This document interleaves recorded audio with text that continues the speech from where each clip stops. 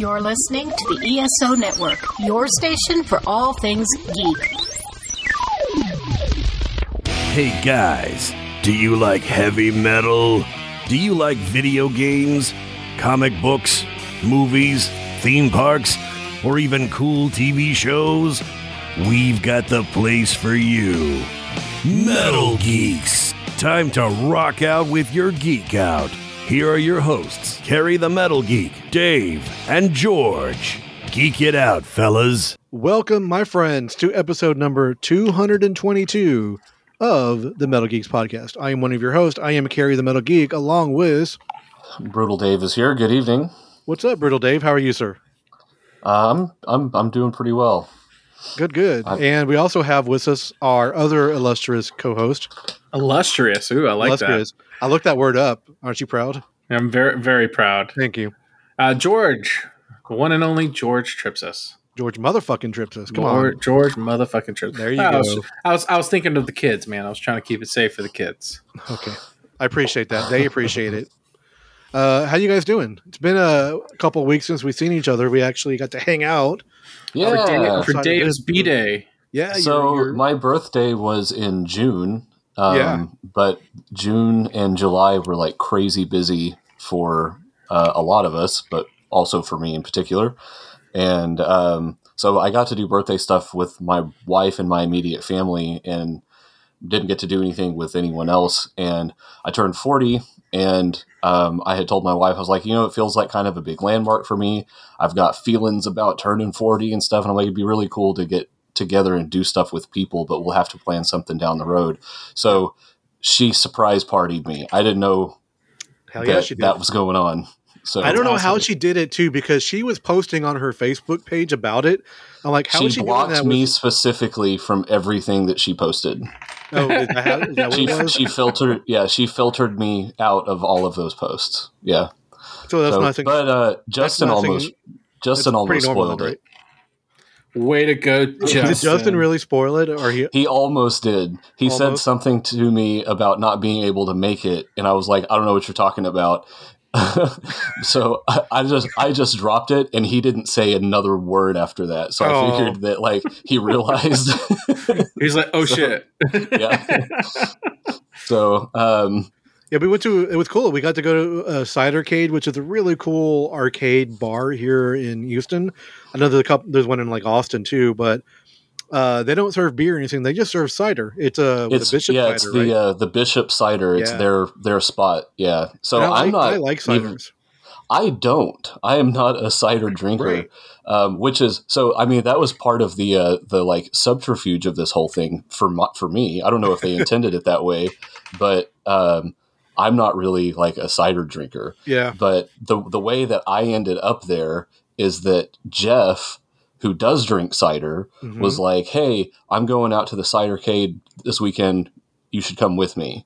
And I'm like, oh, okay, fine. Yeah, I'll do that. Like, I don't really drink cider, but I play arcade games, so that sounds fun. So let's go do that. So that's how they got me out there. Yeah. And but it actually turned out I had 3 or 4 ciders flavors while we were out there, and I actually liked all of them. I bought you one. I remember which flavor I bought you, but you bought me I think it was called High and Dry. Mm-hmm. Because you had asked the bartender specifically, hey, for a non-cider drinker who's a beer drinker, what would you recommend? And that was the first one I tried, and it was pretty good. And I tried a few more. So I actually liked it. It was High and Dry, like the Def Leppard album. I held it with one hand too.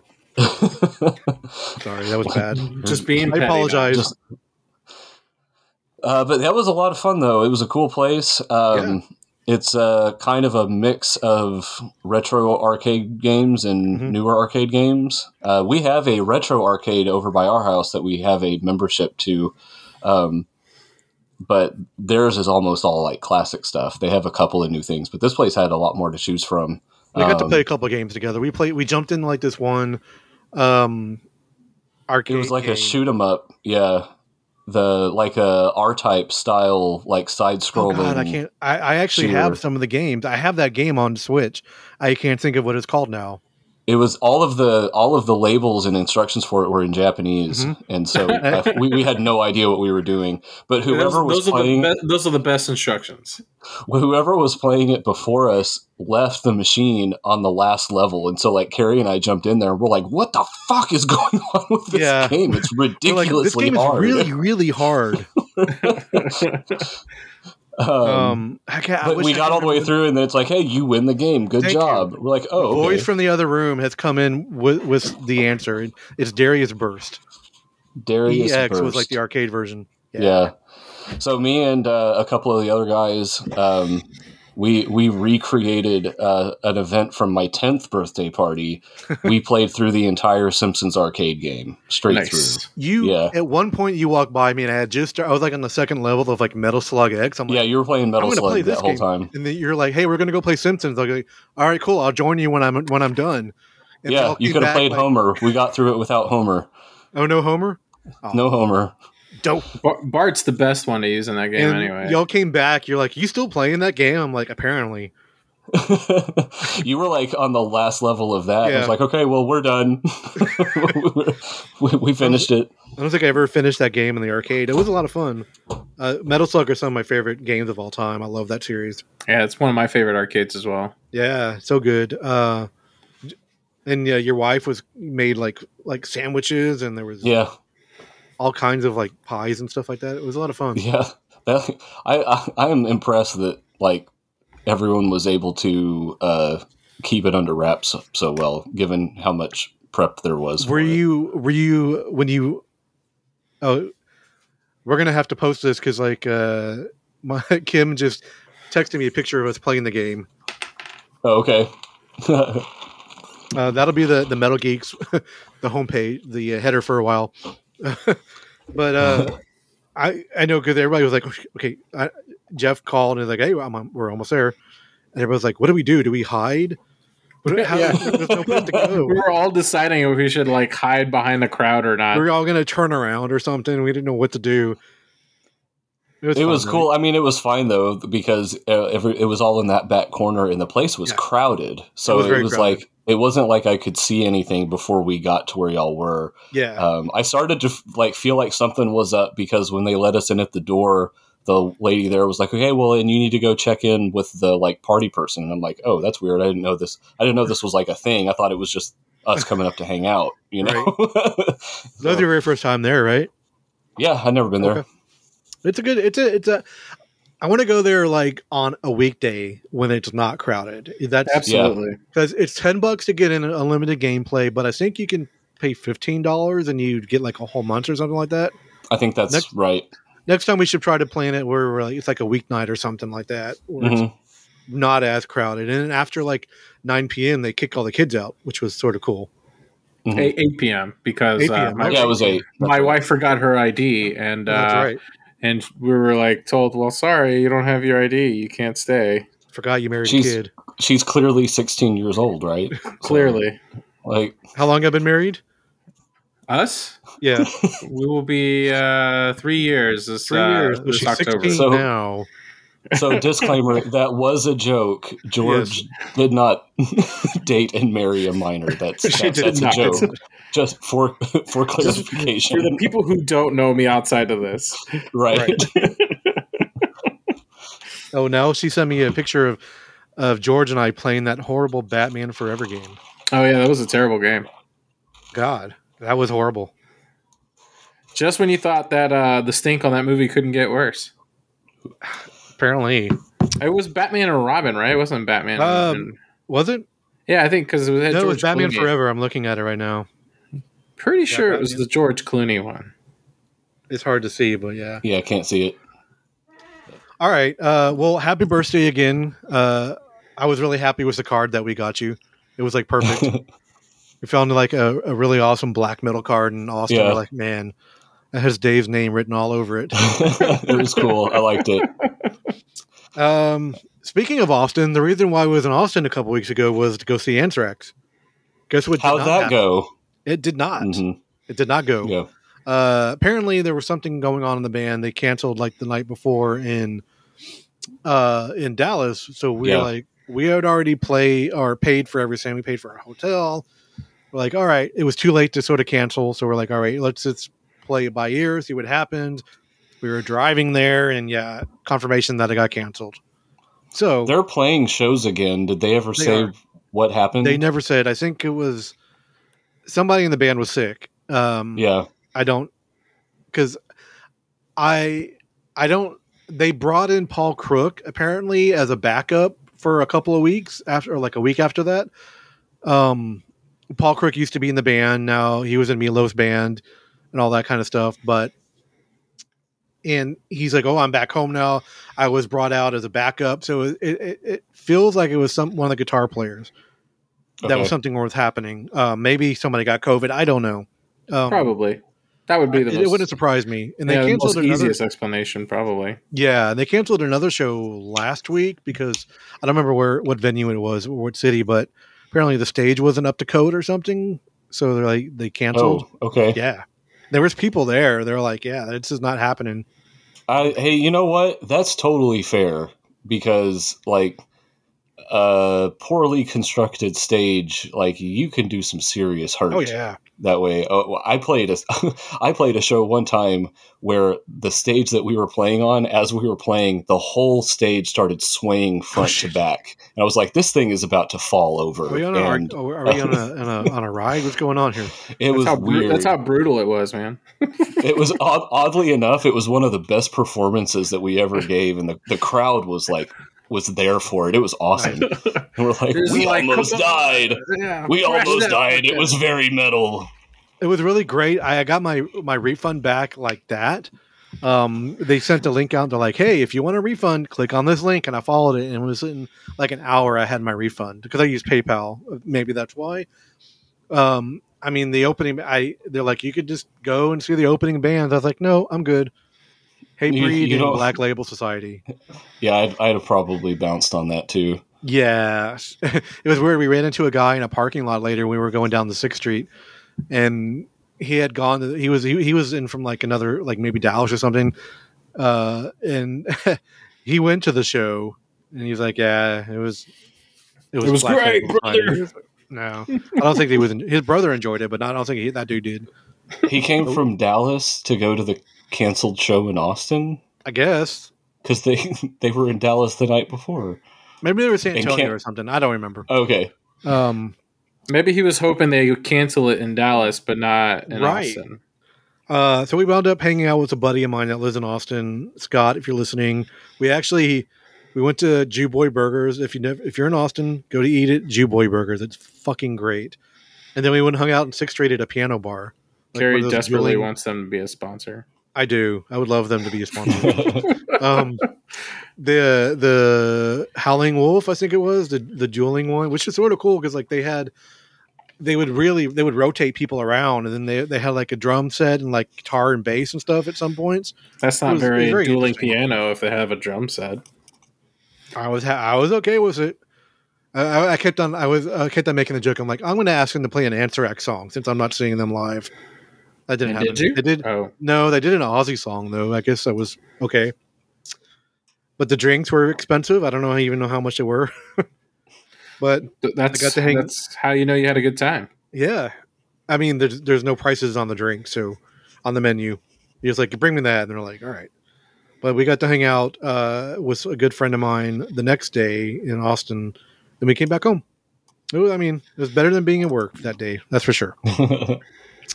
I want to talk about. Oh, speaking of Anthrax, I just wanted to say today is actually the 32nd anniversary of Persistence of Time. When it came out in 1990, which is for me a very pinnacle year of metal releases for me. And we're definitely going to do an episode of MSR Cast covering the 90s for sure. But yeah, I was telling George a little bit about the story. I remember being in the back seat of my parents' car in the station wagon, like in the one you face backwards.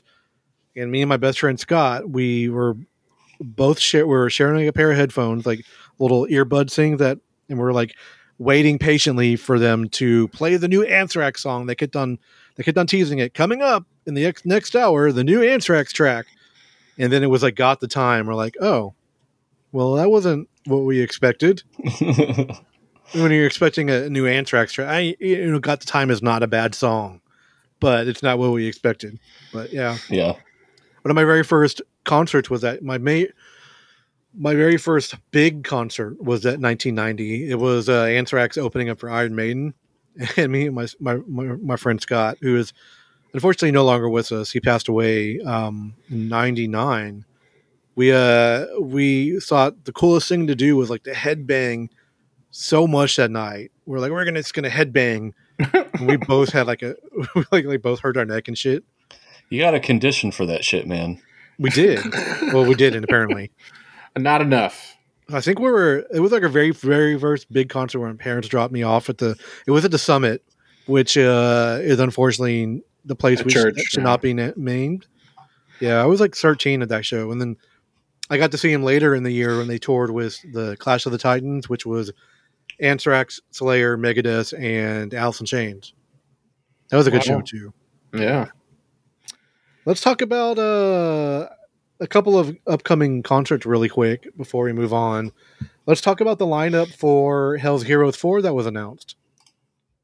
I haven't really looked at it because I can't ever go. So I went to Hell's Heroes 3. Why disappoint myself? Right. I went last year and I really had a good time, but there was a couple of bands that I really was excited to see. And I was holding off on buying tickets. The ticket prices rised for this show this year. Okay, whatever. But I am not a huge fan of the lineup, but that's me. That's my personal opinion. All right, what's the lineup? So I'm going to go through some of these bands you might not even know. I know everything, so you do not. I do. Okay, I'm going to start. Enforcer is playing. Haunt, which I saw last year, and I really dug them. I know all of these bands so far. Skullfist. Know them. Broke His Helm. Sure. Band Hallis, which is really cool. I would actually love to see them. They put a phenomenal album this year. Night Demon, who were really cool. Ross the Boss, who apparently of course is not as good as Day Demon, if you ask me, but no, it's true. I didn't ask you though. Ross the Boss apparently is doing an entire Manowar set, so that counts me out right there. Visigoths, who are actually really cool. I wouldn't mind seeing them. Yeah, very goth. Satan is playing. He's taking the time away from South Park. Satan. Everybody knows Satan. Everybody knows Satan. Pagan Altar, who are pretty cool. Liege Lord, great fucking 80s thrash band. Demon is playing, and the headliners are... I mean, Demon and Satan go hand in hand. The two major headliners are Razor and Possessed. So... One thing you don't want is a Possessed Razor, though. Wait, okay, so... I don't want a Possessed Razor, You're disappointed because they don't have a Candlemass equivalent this year. That's what your problem is, right? For me, the money that the money is raised, and I mean, if you want to go, that's the price is jumped. I was expecting a bigger band. I was expecting like a Merciful Fate or something along those lines to headline. Okay, but me too. I mean, that's Possessed. Certainly have cred as far as this kind of shit's concerned. So I mean, Jeff Becerra, the singer, gets out there in a fucking wheelchair and jams out. Man, it's fucking great. Because he's that old, or no, he has issues. Oh, medical issues. But I don't really know what they are. But I've seen live performances of them, and the guitar player from South Park. I mean, it's from South Park, from Primus. I wanted to talk about the South Park scene. That's why I said it. From Primus, started off in Possessed on their first album, Yeah. Seven Churches. Mm-hmm. So, then he got guitar lessons from Joe Satriani. Did he? Yeah. I didn't know that. Yeah. Mm-hmm. That makes sense. But he's a weird fucking guitar player, and I like it. Yeah. No, he totally is. Did you guys, breaking away from this real quick, did you guys watch the South Park 25th anniversary concert? No, but I saw a couple clips from it. Oh my God. It's phenomenal. It's streaming on Peacock right now, I believe. Paramount Plus. What's that? Paramount Plus. Thank you. Yeah. There's so many of them, it gets confusing. I have to search on my TV. I'm like, hey, I know I was watching something. Where was I watching it? I don't remember. The show is phenomenal. They play songs that you want to hear. Primus is there. They do some music. It's just super cool. I'm a huge Primus nerd. Ween is there. They do a Primus song, but Trey Parker, Matt Stone does the part as Butters. It's like the greatest thing ever. I've been waiting for them to release a clip of that so I can share it. But man, so it's really cool. If you're a fan of South Park, you're a fan of the music on the show, you're a fan of Primus. It was all done at Red Rocks too, so they did this really cool like projection mapping and all this kind of really cool stuff to go along with it. It's a really good show. I'd please watch it. I'm sure Justin's watched it many times. I think he's already commented on it. Yeah. But there you go. Gruesome is coming. Yeah. Halloween is around the corner, so. What's that? Halloween is just around the corner. It's true. Gruesome is the tribute band to Death that Matt Harvey does. They're playing with Immortal Bird. To clarify, they're not a tribute band the way that term is usually used. Sure, not Left. They're not a Left band to Die that does, was members of Death. They're not a tribute band in the sense that they do death songs. Right. They do They're death metal in the style of Death. There you go. They're influenced by the different albums of Death. Yeah. And they got the sound down. Oh, yeah. It sounds like shit that Chuck would have written. Exactly. So I'm actually, and then Immortal Bird, which is Ray Amate. She used to be in Woods of Ypres. If you haven't heard of Immortal Bird, they're really good too. But I just read tonight they're playing at White Oak, but they're playing upstairs. And my annoyance about the upstairs at White Oak from Hell's Heroes last year. This is going to be a crowded show, I think. Yeah, and it's going to be an uncomfortable amount of people in a room. That's just me. It's not a huge space. It's not. You've been in there, right? Yeah, I saw Uwada there, and it was like Necrofire's like first or second show. Was it crowded? Yeah, it was crowded. Yeah.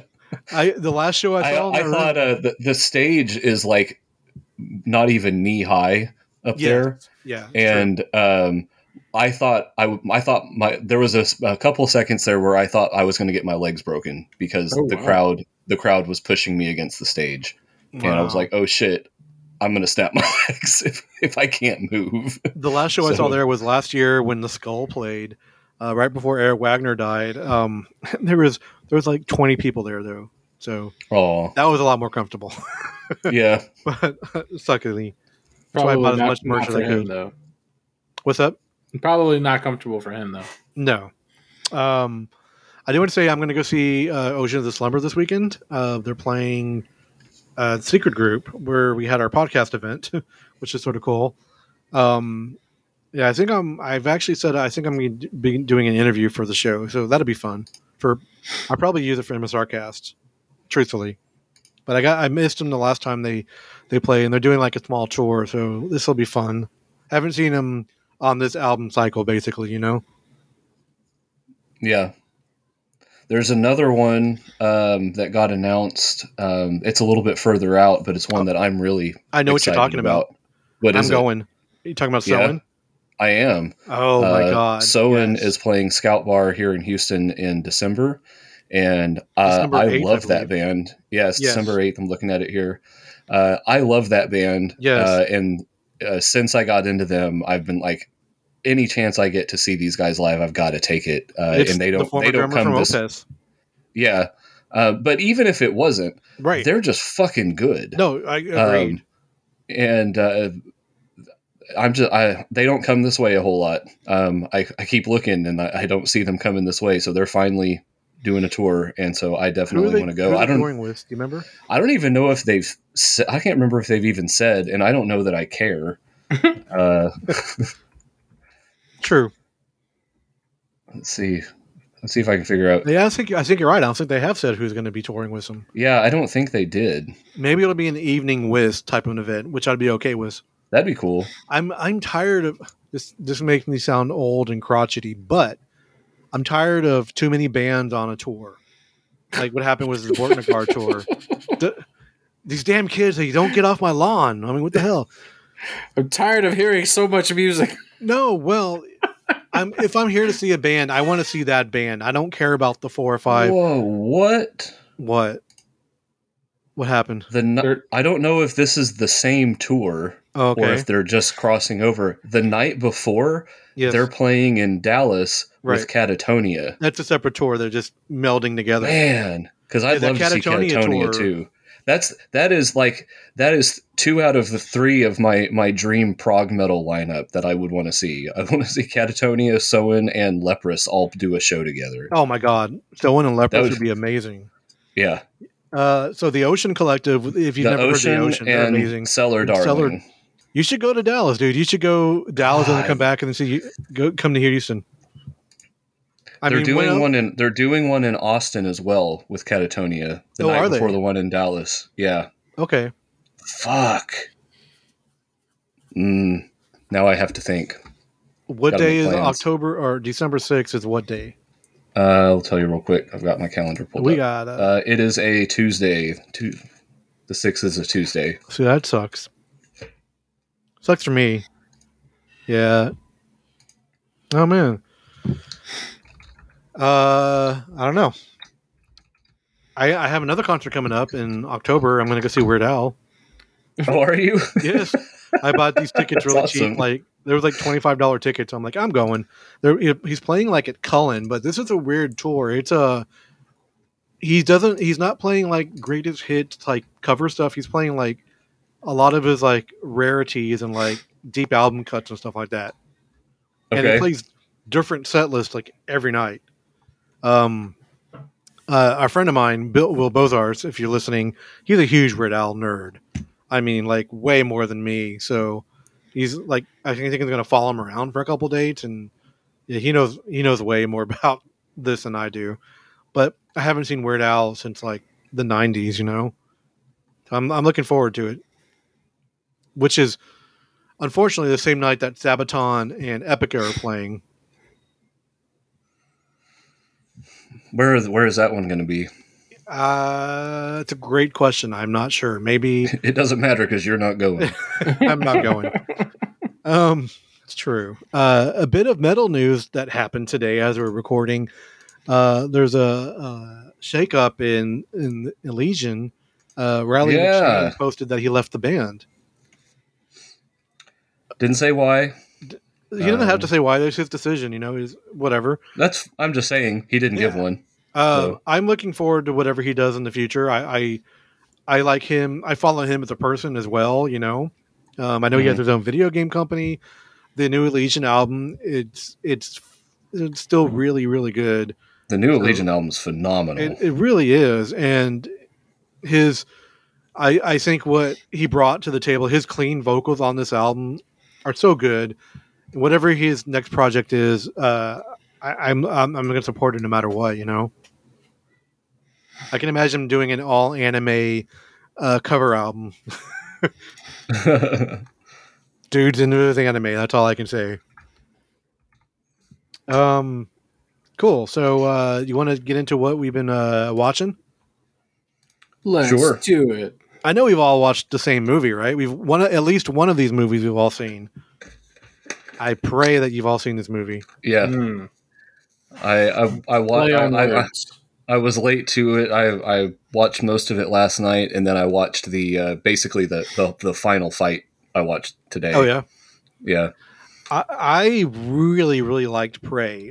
It's directed by a guy named Dan Trachtenberg, who did the 10 Cloverfield Lane. That's the name of the movie. Yeah. The one that were inside. That was a good movie too. I liked that one a lot. I used to watch him back in the early days of like video and internet stuff. He was on a show called Totally Rad Show. Yeah.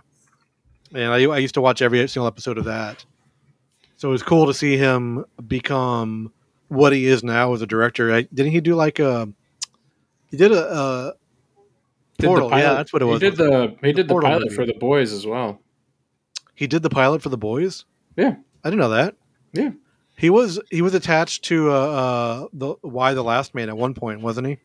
A lot of people were. I mean, throw a rock, you hit a director who was attached to that at one point. Same thing with Uncharted.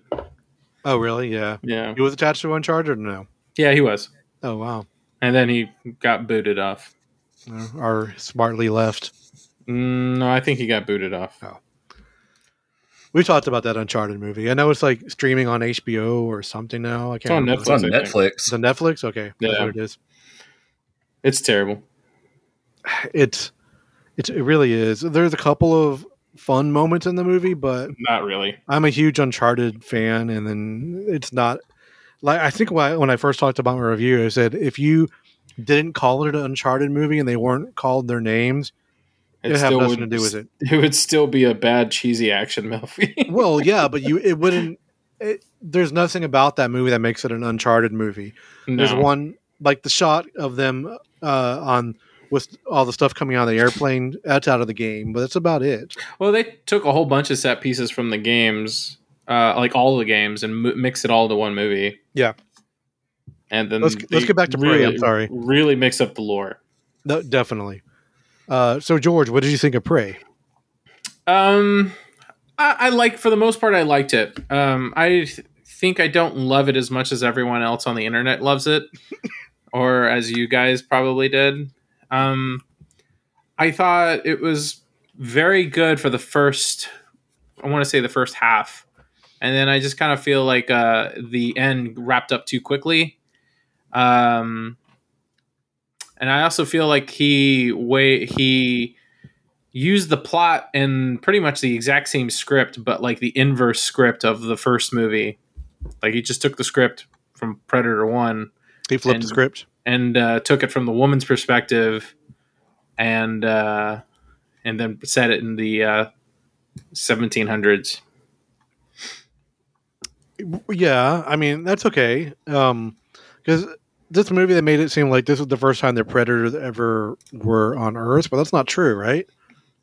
I don't know that it made that case. It's just that I don't feel like it made that case. It just was the first time that particular Predator, I think, had. Sure. And this is the first time that Predator has ever been to Earth. Right.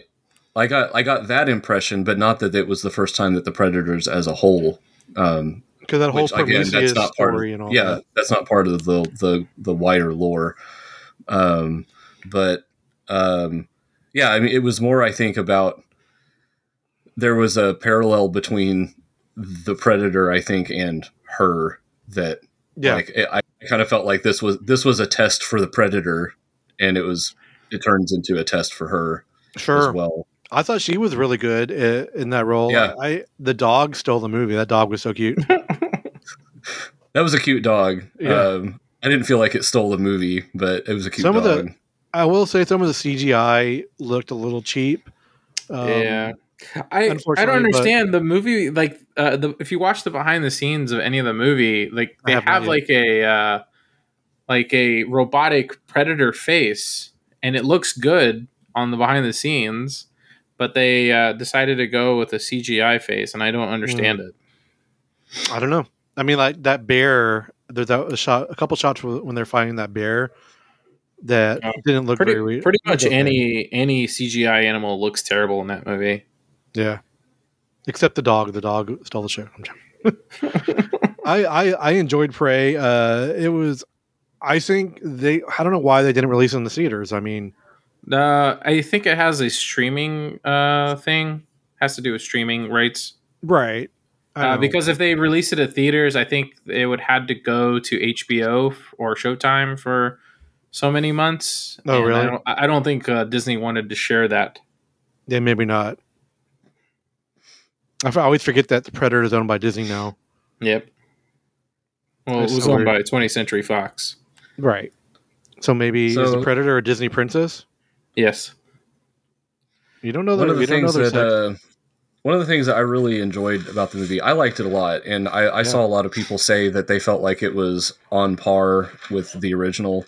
I kind of agree. And one of the things that I really liked about it is that everything that happens to her through the course of the whole story matters. It all plays into how things get resolved at the end, how she figures things out, how she works things through. And I enjoyed how tied together it was, that like I actually felt like she was a character who was actually like learning things and adapting and getting into this bizarre situation, and I felt like she was adapting to it. I felt like it was effective. They didn't bumble their way through the script. You know what I mean? It felt intentional, and I liked that. I felt like they, whether or not it was too similar to the first one, I don't know that it really matters that much to me, because I mean, it's the story about, it's a predator on a hunt and someone having to survive that. Okay. And there was no choppers in this movie though. And that was the one line they decided to steal from that movie to put in this movie. They're like, get to the chopper. They're like, what the fuck is a chopper?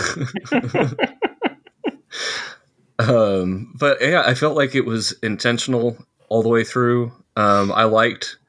So this is not going to be a spoiler-free discussion. Let's go ahead and throw that out there. Okay. It's been out for a couple weeks. I think we're good. Yeah. I liked the addition of the faction of the French trappers. Oh yeah. I liked that, because now you've got 3 different hunting cultures interacting with each other, and they all have different codes that they work by. And I thought that was interesting. I thought that added an interesting dynamic to how the plot went and how the action played out. There was like the dichotomy where like she figures out that the predator is not going to attack her when she is helpless. Sure. Well, the trappers don't have any fucking problem with that. Like that's their jam, is hurting stuff while it's helpless. And so that was great. And then the predator showed up and fucked them right the fuck up. Oh yeah, and it did. It was like, I liked it. I thought that the action sequences were well done. It was very, very physical movie. She was very physical in it. And as much of it as was her, I'm not sure how much of it was her and how much of it was stunt people, but I thought it was well done. I guess I can kind of agree that the final fight sequence was maybe a little bit short, but it was brutal. Like she fucked him up. And he was probably glad to be dead by the time she was done with him. I liked it. I thought it was really well done. I think I agree that it is on par or maybe better than the original movie was. It's Pocahontas with a predator. I still think Predator 2 is better. What? Predator 2? Sex and the City? Dude, Sex and the City. They even have a reference to Predator 2 in this movie. So I was going to talk about that too. I didn't catch that. Yeah, okay. You didn't catch it? No. It's the gun that she has at it's the end the gun. Of the movie. Yeah. When she comes back to the camp and she has one of the trappers' flintlock pistols. Yeah. That is the flintlock pistol that the Predators give to Danny Glover at the end of Predator 2. Wow. Which basically means the Predators come back and fuck her up. And the after like the credit animation at the end, basically says as much. Yeah, you see more Predator ships show up, and you're like, oh fuck. Yeah, we got to get my gun. I read about it today that the production crew's prop team kept trying to recreate the gun, and it kept not being quite right. They weren't getting it quite up to standard, so they were trying to figure out what to do, and I guess it was Trachtenberg's call ultimately, but they found a fan prop maker on YouTube who had made one himself. Wow. And they were like, that's it. That's perfect. And they got his. they like contacted this hobbyist. I don't know if he's a professional or if he's just a hobbyist. Yeah. Well, they couldn't get it right, but this like guy on YouTube made one that was accurate. So they just got in touch with him and they're like, hey, can we use your gun for the movie? It's perfect. Speaking of Dan told his prop guys, you're all fired. Dan AT is like became a man that day. Speaking of Aliens and Predator, I was just on Cast Off a couple of days ago, which is going to air, I think, in September. And we covered Aliens. I've covered Alien on that show before. Now we did Aliens. And Okay. I think I had some choice picks for my recasting. Yeah. So tune in to Cast Off next month, and then we can talk about it afterwards. Can't spoil it, but, That would be uncouth. it would. And if anything, I'm very coos. Yep. Couth as Game hell. over, man. Game over, man. I rewatched it over last week too, just to prepare. And I hadn't seen that movie in so long. I'm like, it's such a great movie. You had the unworthy choices of having to replace Bill Paxton. I did. I'll share my list with you guys after we record. What you guys think? Do y'all prefer Alien or Aliens? Because they have distinctly different approaches to Totally different concept. movies. Yeah, they're two different movies. One's a horror thriller. One's an action movie. I get that. They are, and that's my point. Which one? Because some people are like, no, Aliens is the best. Some people say Alien is the best. What do you guys think? It depends on my mood. For me, I like Alien a lot because the mood in that movie. But it was like 8 or 9 years between the two or something like that. Because Aliens came out in '86, right? Yeah, and Alien was 79. Yeah. So, just in that span of time, how movie making really progressed was interesting to see. Like that whole, I love that. I think we probably talked about it with that series on Disney Plus about ILM. Great Light and Magic. I'm so into that stuff. But yeah, I don't know. The first one I ever saw in the theater was like Alien 3. Okay. My parents didn't take me to see Aliens. Rough. I was probably like 11 or 12, but I don't know. So for me, the choice is easily Alien. I prefer the first one. I think I've seen Aliens more than any other movie in that franchise. Mm-hmm. I think it's more rewatchable than any of the other movies. It's good. Yeah. I feel like the mood that is established in the first one, like that's what I love about the whole Alien thing is that feeling that's in the first movie. That's what I like. And so like the video game that came out a few years ago, I felt like that game captured that perfectly. That's when you had to like hide in like lockers and stuff. It was a terrifying game, and I liked it, and I thought it was great, and I felt like it captured that whole mood Dave and the spirit Masochist. really well.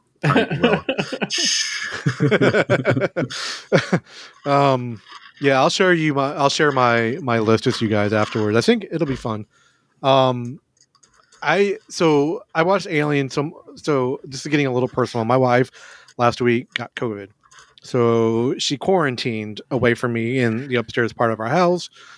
So, which left me a lot of free time at night. So I watched a bunch of movies. Yeah. Where is this going? I watched a bunch of movies on Netflix, unfortunately. So let me talk about the first one. I watched The Gray Man. So you actually finished it this time. I did. It took me like 3 attempts to finish this movie. And it wasn't very good at all. Okay, but it should have been. The cast is good. The directors are the guys from Community. They did all the Avenger. They did like Endgame and all that stuff. I'm just going to put this out there. Maybe the Russo brothers are not good filmmakers. I don't agree with that. Maybe they're not good filmmakers when they're not doing Marvel characters. Maybe they're not good filmmakers when they have unfiltered access to everything and they just have to say, hey, I made Marvel Endgame. Maybe that's what it is. Maybe. I mean, there was elements of this movie that sort of worked, but it just wasn't. I mean, the cast was great.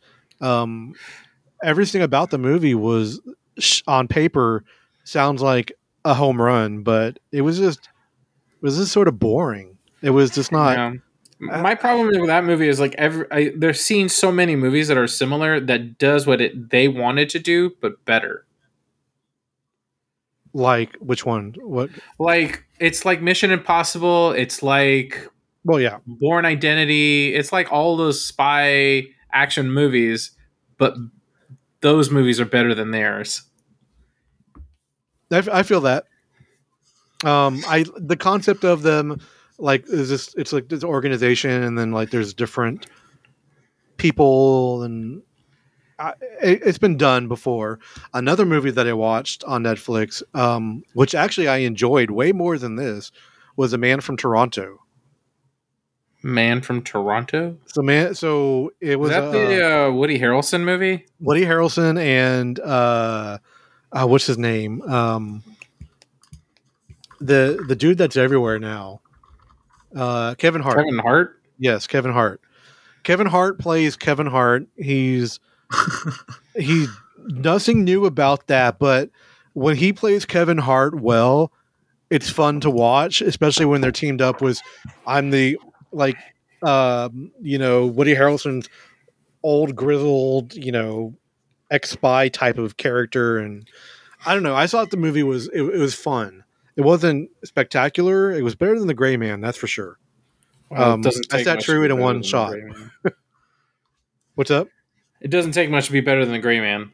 Nope. But another movie that I watched on Netflix that I really, really enjoyed was Day Shift. Did you like Jamie it? Foxx movie? That's the Jamie Foxx movie with Dave Franco. Snoop Dogg. Snoop Dogg's in it. Snoop Dogg was actually surprisingly good. I bet he is in that. I could see him.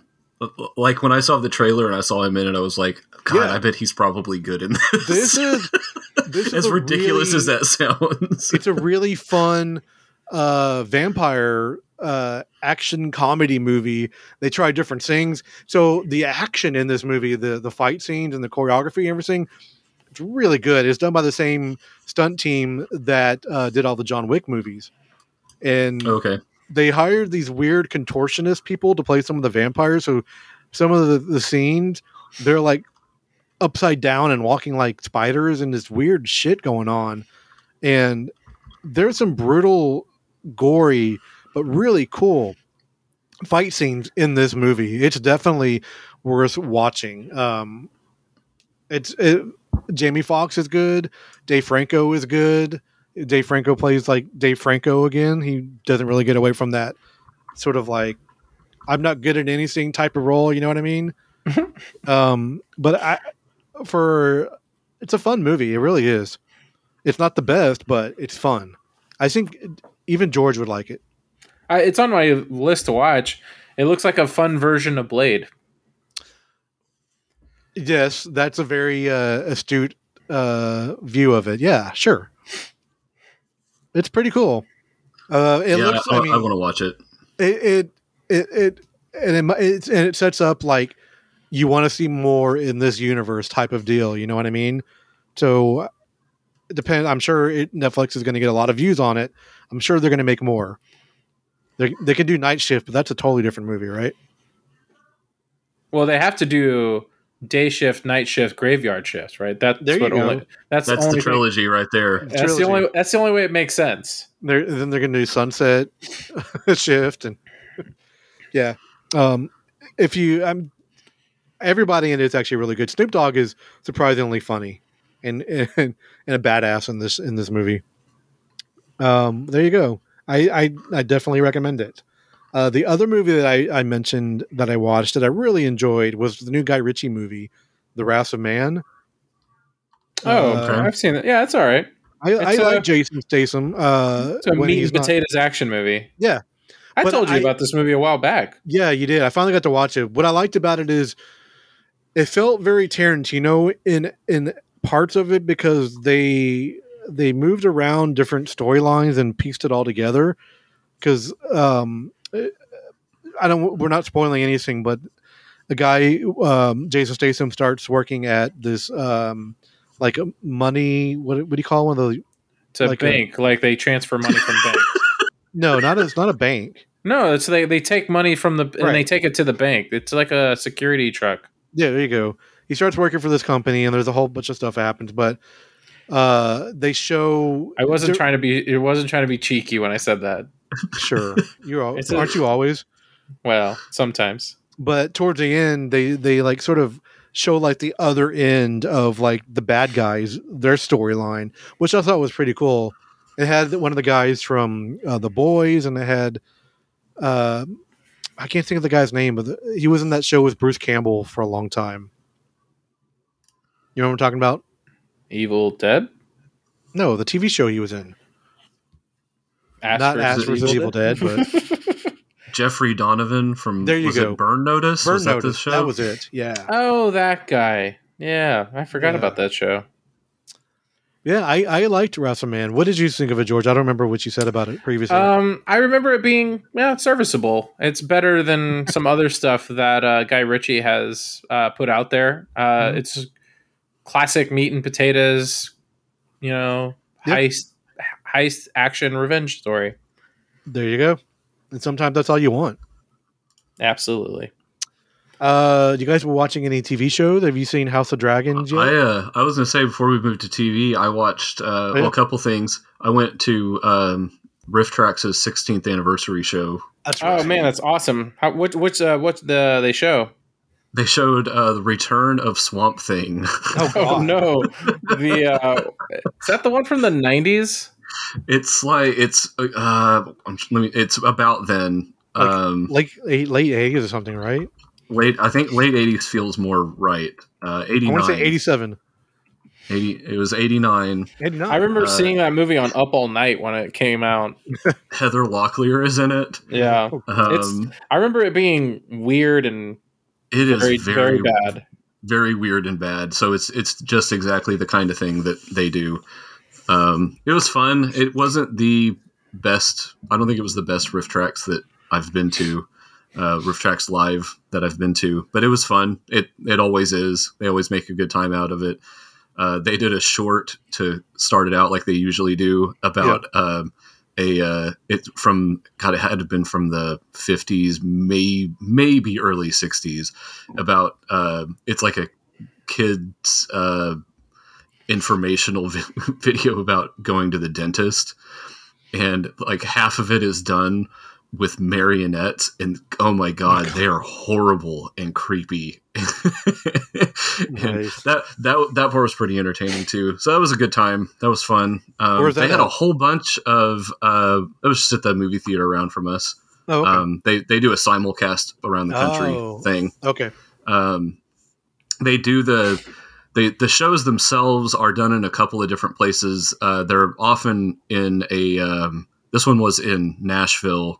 At a theater that they go to a lot, and I saw it's like a non-profit theater in Nashville where they were. I don't remember what the name of it was now though.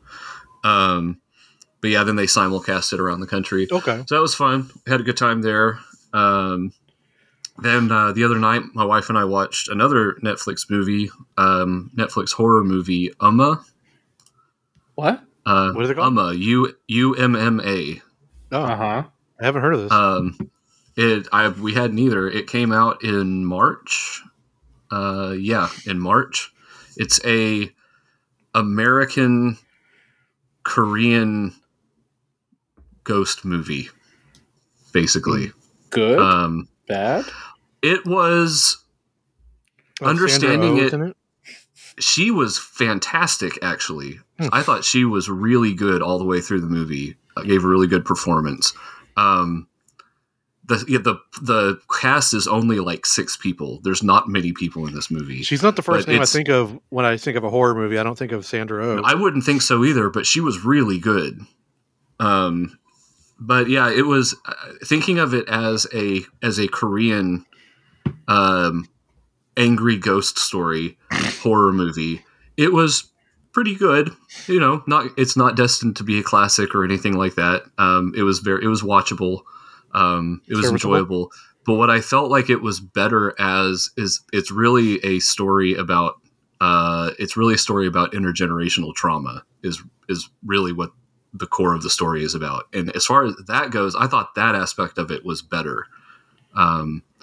Because it goes through it's 3 generations of this family that are affected by what happens, and it deals with the intergenerational trauma, and that was good. I think it's worth watching. Like I said, I don't think it's going to be a classic. I don't think it's one that like I'll return to frequently. But I felt like it was worth a watch. It also had a really bad CG animal in it at one point. I'm telling you, man, those CG animals are terrible. Oh my god, it was awful. It took me completely out of the movie. And it was completely unnecessary. Like, they didn't need it. Like, if they had just left it out of the movie entirely, it would have made no difference. It was... the bad kind. It's a supernatural fox. In Japan, they're called kitsune. I can't remember what they're called. Cat of nine tails. Yeah, it's a fox with 9 tails. I can't remember. They're called something different in Korea. I can't remember what it is. But in Japan, they're kitsune. But they had... one shows up, and... I know that like they were trying to make a connection to it mythologically, but it didn't add anything to the movie, and they could have left it out entirely, and it would have been fine. But man, it pulled me right out of the movie. They need to up those CG animal budgets or something. Yeah, animals are hard to create, I guess. Yeah, it was produced by Sam Raimi. Oh, really? And it was written and directed by Iris K. Shim, who is a Korean, American Korean director. So, yeah, it was kind of, neat. I thought it was worth watching. Apparently, Sam Raimi's Spider-Man movies come back to theaters, right? With like some new footage or something. I think hadn't heard that. I don't think it's Sam Raimi. Oh, you mean the one that came out recently with all 3 Spider-Men, right? Yeah. Yeah, that's not Sam Raimi's Spider-Man. Oh, why did he? That was the he did the Doctor Strange movie. God, I got those two confused for some reason.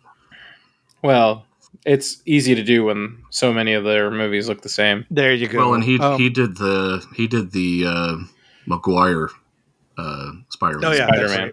That's right. The original Spider-Man. Anyways, they're bringing back that last Spider-Man movie to the theater was extra footage. Supposedly extra footage. That's what they said. That's what they said.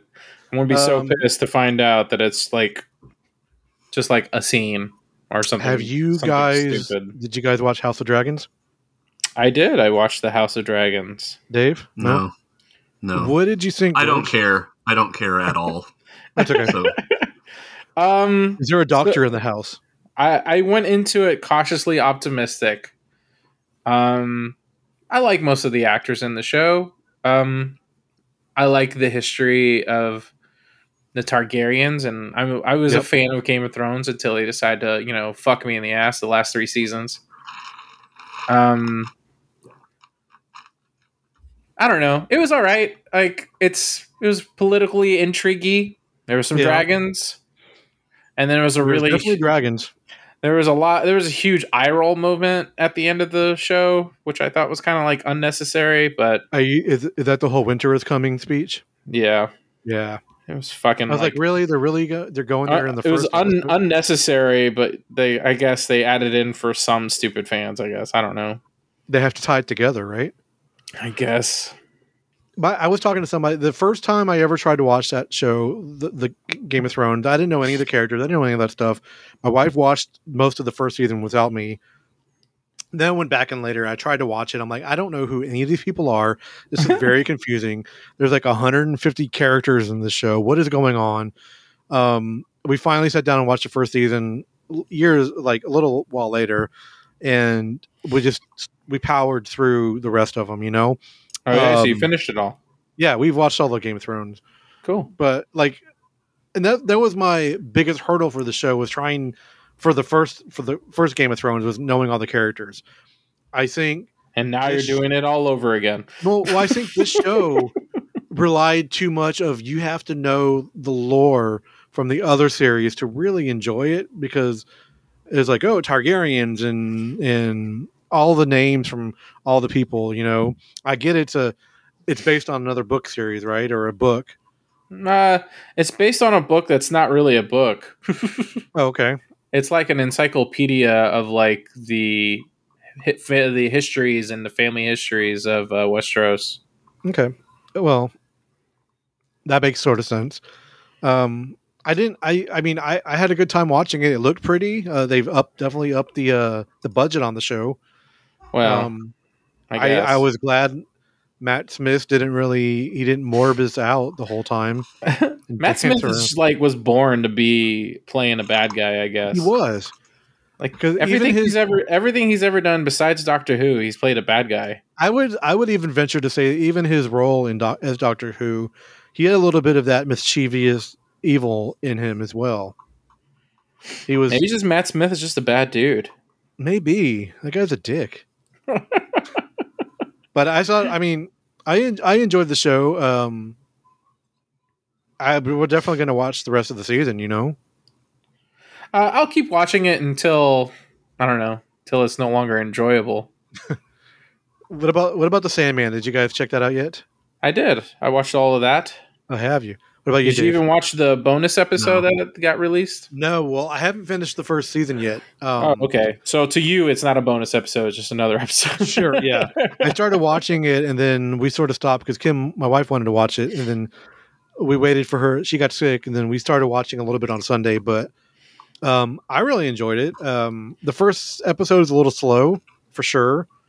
Yeah, the first episode does a lot of like heavy lifting of like explaining the world and what you're about to experience. Yeah, I think I made it to the end of the second episode, so that's where we're at.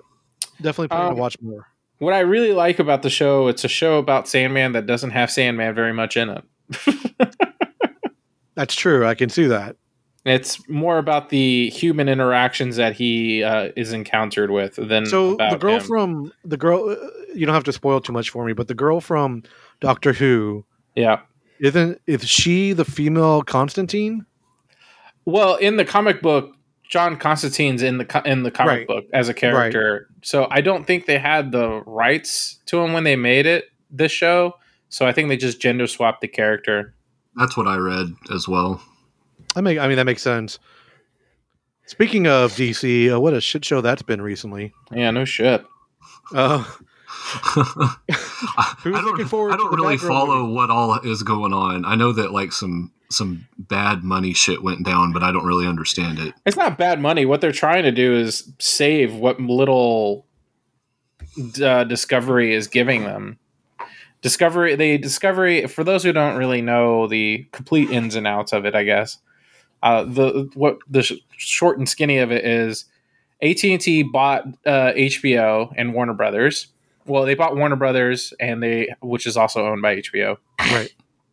And then as soon as AT&T bought it, they went, "Oh shit, this is expensive and this is a lot of trouble. We don't want to do this anymore. Fire sale. Let's get rid of this motherfucker." And they've been looking for an adequate buyer. And then Discovery was like, "Hey, I'll buy it for, this lowball amount."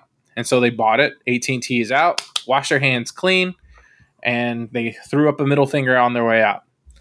And so now Discovery, who owns Warner Brothers, this is like, "Cool. We really enjoy having you guys as a service. We plan on merging together. But before that happens, you need to cut $3 billion out of your budget." Okay. So that means the head guy behind Warner Brothers is like, "How the fuck can I cut $3 billion by the end of this quarter?" And so what they did is like all the stuff that they could save money on tax wise that they don't think that they'll get a good ROI on, which is a return of investment. Yep. They will either claim it as a loss and they'll get that money back as a tax. Like they'll make more money on the tax refund. A tax credit. Yeah, like a tax credit. That's what happened with Batwoman, and that's what happened with a lot of movies that were in production already. So those movies are being called as a loss that will never see the light of day.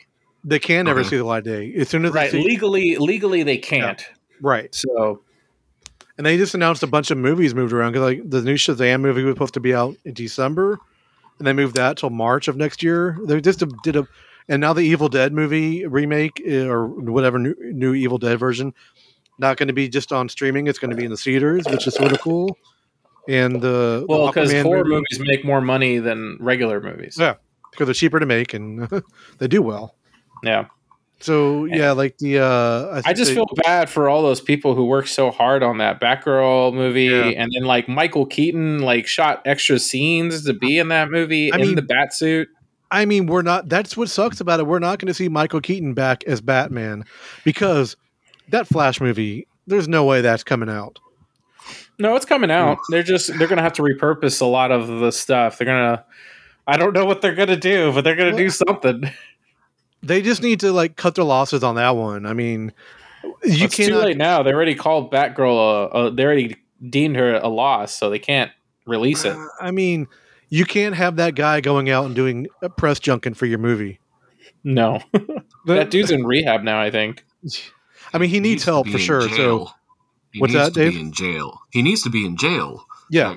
Like he is a predator of minors. He needs to be in prison. Absolutely. Not promoting a movie. Not promoting a movie, and also not making money from a movie. Yes. Yeah. Yeah. And what sucks is that Michael Keaton's supposed to be in the Flash movie too. Right. And because of this whole thing, they were like, well, fuck, we're going to film this shit. Since we canceled Batwoman, we're going to add Batfleck into this one. The Batgirl or Batwoman? Batwoman or Batgirl, whatever. I don't know. Whichever. So what they need to do, hear me out, take all the shots from Michael Keaton. Well, they can't, but they just redo it. They've already brought Michael Keaton back as Batman. Just do a new fucking Batman movie with Michael Keaton. Fuck all the other ones. Make your money. You'll be good. That's all people wanted to care about. I'm going to put this out there. There are too many rebooted Batman movies. I'm tired of it. That's a hot take. Like I really like the Robert Pattinson Batman, Matt Reeves' Batman, and I'm excited that the sequel is moving forward. I'm really tired of all these rebooted Batman. You can stand movies. on that ledge by yourself because that's very too many Batman. Come on. Yes, there's way too many Batman. Not enough Superman. I don't know about that. It's true. Until they find somebody who actually knows what the fuck they're doing with Superman. But you wouldn't want to see another Michael Keaton Batman movie? No, I would love to, but I mean, what is it going to do? He's old, man. He ain't gonna prowl around in a batsuit for long. It's gonna be a stunt guy. Well, maybe they could do what was the one when he's old and he's fighting Superman? That series? Batman Beyond. What's up? Batman Beyond. No, not Batman Beyond. That's like in the future, isn't it? Return of the Dark Knight. Is that? Yes. Mm-hmm. Like an old grizzled version. I'm tired of this old grizzled bullshit too. You tired of me? What'd you say? Like they keep using that trope over and over again. Like, let's let it die. All right. Let the past die. Let's move on from DC and talk about Marvel. What have we been marveling? Have you guys watched She-Hulk Attorney at Law? Oh yeah, shit, I forgot I watched that. Yeah, I did watch She-Hulk. Do you haven't seen it, Dave? I haven't watched any. I don't think I've seen anything Marvel this year. Wow. Yeah. I know. Before we move on to She-Hulk, Thor: Love and Thunder is coming to Disney Plus on September 8th, so maybe you could watch that. All right, I get to finally see it.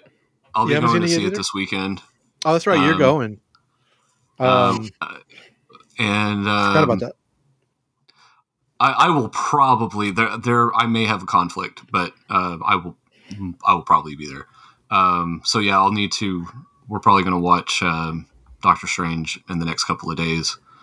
You haven't seen it yet? Yeah, no. Okay. Like I said, I haven't. I don't think I've watched anything Marvel this year. I like the Doctor Strange movie because I like the whole WandaVision, the whole Wanda thing, but I liked parts of it. Yeah. But we're not talking about that. Let's talk about She-Hulk Attorney at Law. This is exactly what I thought it was going to be. If you haven't read some of the older She-Hulk comics, she was doing that self-deprecating, breaking the fourth wall type of stuff way before Deadpool ever did. Move over, Deadpool. There's a new She-Hulk in town. That's right. There's a new fourth wall breaking person in town. No, she did it before. He stole her shtick. I mean, there was elements in the old comics where she would okay, so I need to figure out what to do. So she would pull the page and look to the further into the comic to see what she's going to do. I mean, there's cool stuff like that. I know the first episode had to, really be like the how she became She-Hulk, all that kind of stuff. And I thought the training stuff with Incredible Hulk was actually pretty cool with Mark Ruffalo. It's a funny show. I can imagine it's just like I wanted it to be Harvey Birdman, Attorney at Law. It's going to be like each week there's going to be a new villain. So Harvey Birdman, but it's still there were still funny moments. So not as good as Harvey Birdman. No, Harvey Birdman's pretty great. Yeah, but She-Hulk is pretty great too. I don't even know how many episodes this season is. You know? No, me either. It looks fun. I know the new episode comes out as of recording this tomorrow, so definitely be watching that. My wife's a huge fan of Tatiana Maslany. That's her name. The chick from Orphan Black. Orphan Black. She was a huge fan of Orphan Black. Yeah. I think she did a great job as the character, and I know they're definitely going to be using her in the future. So, hey now. I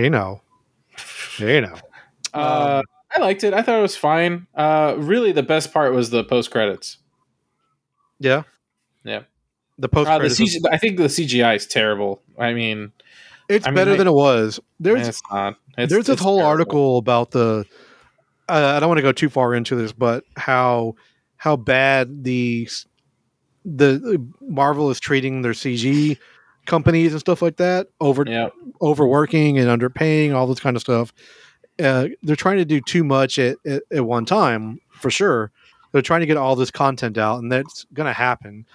I don't know too much about what's really going on, but I just read. I skimmed through an article, and looks like there's a lot of people complaining on Reddit and shit about being overworked, and that's why some of the CG doesn't look great. No, I mean, it makes sense. I mean, Hulk looks passable because I'm sure that his they have those models already made, but the She-Hulk character did not look great. She looks better than the first trailer. They've done some upgrading. She's not ugly Sonic, but it's still not great though. Okay, let's move on. I want to talk about a little bit of a quick topic, and then I have something amazingly great, in my opinion, picked out for George Hates Metal. Oh no! So that's our never topic, a good sign. the topic I want to get into, it's a very touchy situation going on right now. I don't want to call it gatekeeping, but it sort of is. So it all started with Stranger Things season 4. Oh no, it's absolutely gatekeeping. Yeah. Okay. All right. Fine. We'll call it what it is. Then. It's gatekeeping. Yeah. It's absolutely gatekeeping. I got called out for being a gatekeeper. The book is shut. Dave has spoken. We can move on. That's right. So Joseph Quinn. I can't remember the character's name in the show now. Do you remember? Eddie Munson. Eddie Munson. Thank you. Metalhead from the 80s. This is 1986. The heyday of thrash metal and shit. He's like the poster child for 80s Satanic Panic. That's the purpose of his character in the show. He is the manifestation of 80s Satanic Panic. Absolutely. Exactly right. All these young fans. Fine, I understand that they don't know that era of metal or even what a lot of heavy metal bands are. So it's like when they brought Master of Puppets from Metallica into the show, it sort of skyrocketed that band into a whole new generation of fans. Same thing was Kate Bush song that made her so much fucking money. She's got to be kissing their asses for that. But she wrote a whole thank you letter. Yeah, right. Yeah. And I get it. I'm in my opinion, I'm appreciative of them. I'm not a Metallica fan anymore that much.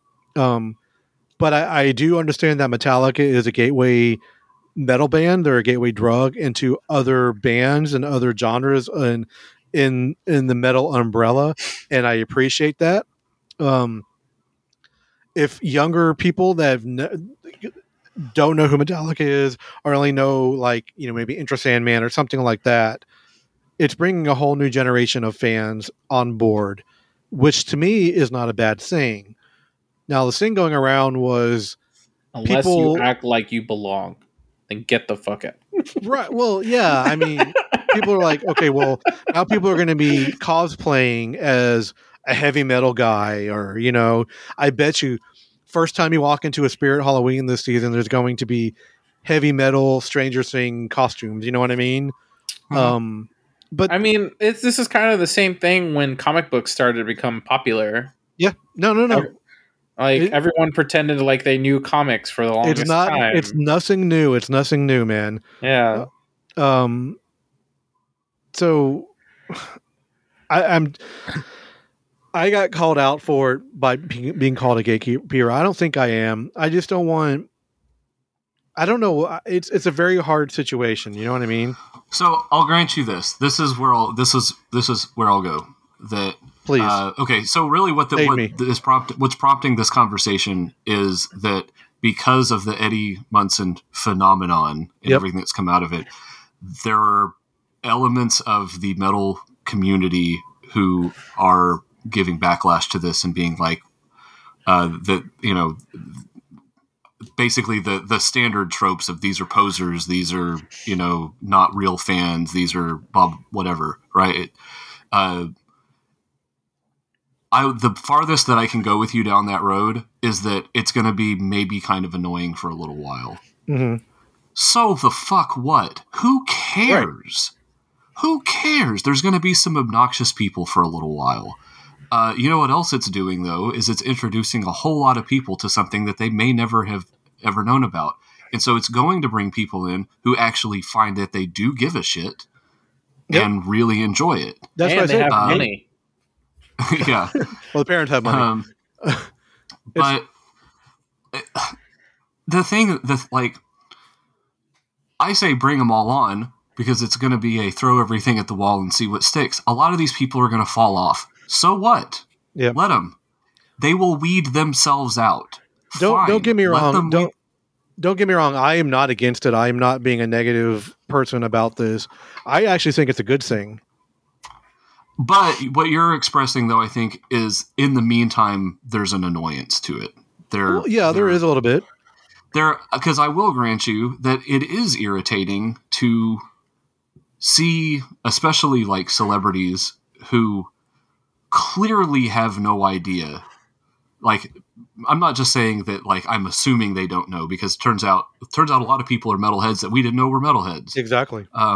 But there are times when people in prominent positions put on it's I don't want to make too big of a deal out of this, but it's a kind of appropriation, right? They're appropriating the symbols, the attire, the culture, aesthetic.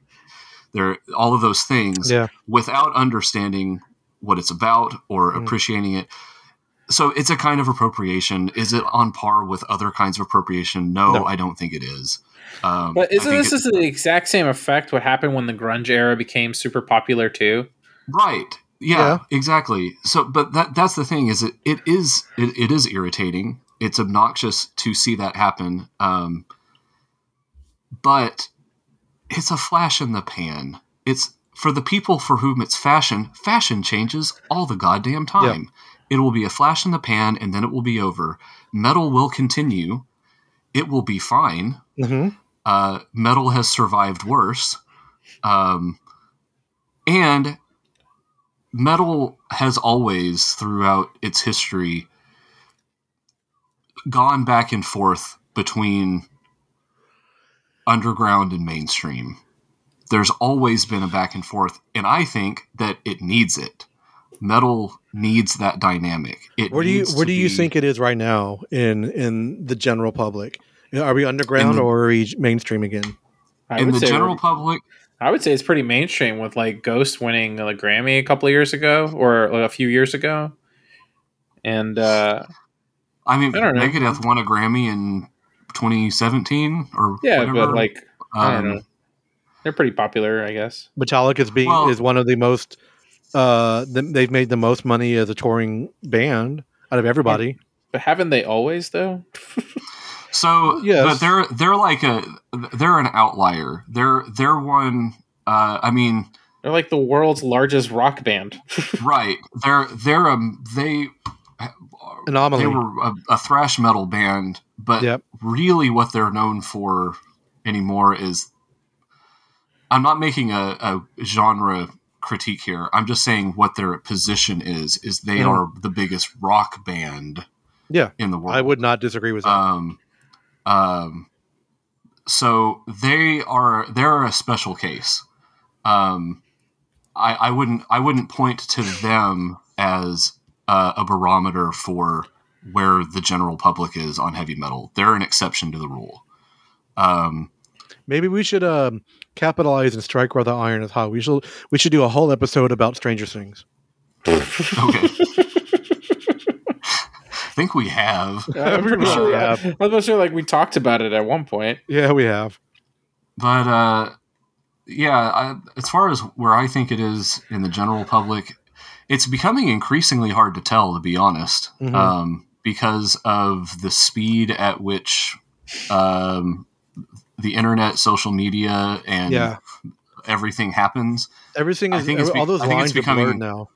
It's much blurrier, and I think it's becoming increasingly difficult to tell. And the trends happen so much faster now as a result as well.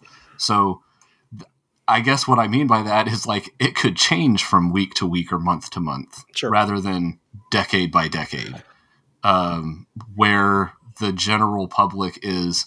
I will say that I'm fairly certain that the general public's awareness of not just heavy metal itself, but extreme versions of heavy metal, the general public is much more aware now than they were 5-10 years ago. And I'm gleaning that from, again, part of that's gleaning from social media and seeing people who do not front as metal guy, right? Who know the fuck what they're talking about. Like recently, Demi Lovato came out. She was wearing some heavy metal shirt or something, or Lady Gaga. People are like, "Oh, she's not a real metalhead." I'm like, "How do you know? She might really be into it." Demi Lovato just hired Nita Strauss to play guitar. Stole Nita Strauss, basically. Stole Nita Strauss from Alice Cooper. And like Nita Strauss is a fucking badass guitar player. So she got she came out of the Iron Maidens, right? I believe so. That's correct. The Iron Maidens, all lady Iron Maiden tribute band, who I've seen live before, and they were fucking great. I saw her play with Alice Cooper in 2019. She's very good, and so Demi Lovato hired her, and I can't fault her for. No. I like that Demi Lovato has a real band like that, you know. So it's I feel like to bring it back around. To me, the gatekeeping is worse than the trendy flash in the pan interest that the general public is going to have. The gatekeeping shit is worse. Stop that shit, y'all. It's fucking stupid. Stop it. And it's not just this. It happens. Pointless. It happens in the metal genre. Everyone listen to Papa Dave, okay? It's pointless.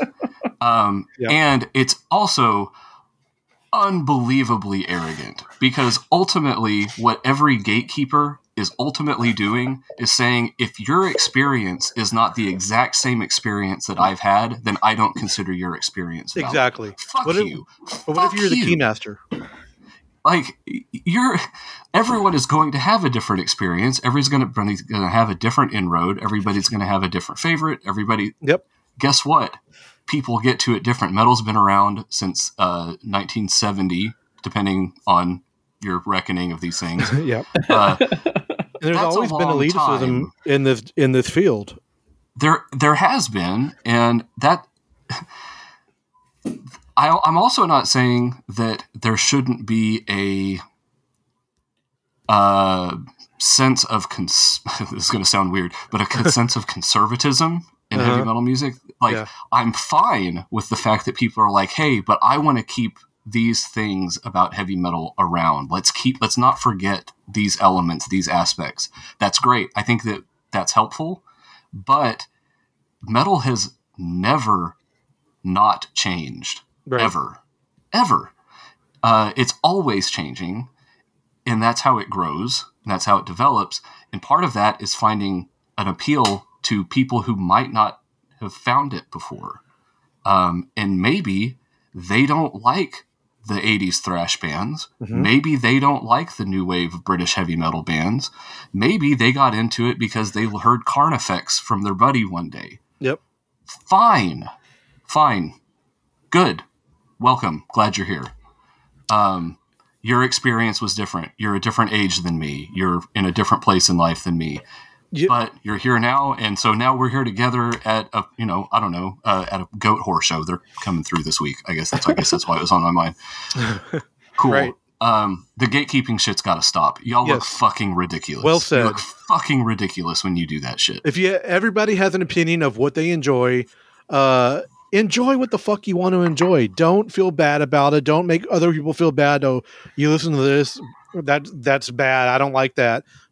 Enjoy what you enjoy. Let other people enjoy what they enjoy. That's one of the things that we do on MSRcast is we try to we blend that together. Like, oh, we'll play a black metal song right next to a fucking thrash metal song, next to a hair metal song.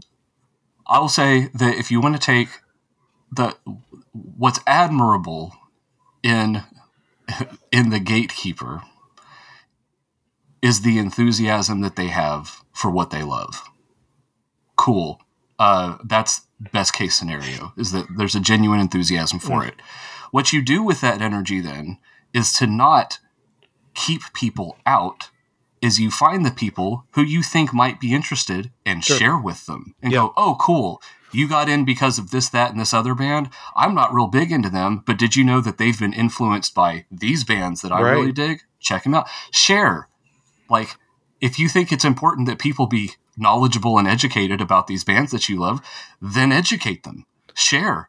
Get out there and stop trying to keep people out. I'll admit right now, that's a better way to use that energy. I'm not a fan of most modern metal bands like metalcore and like Five Finger Death Punch and all that stuff, but Mudvayne and all that kind of stuff. Fascists, so fuck them. What's up?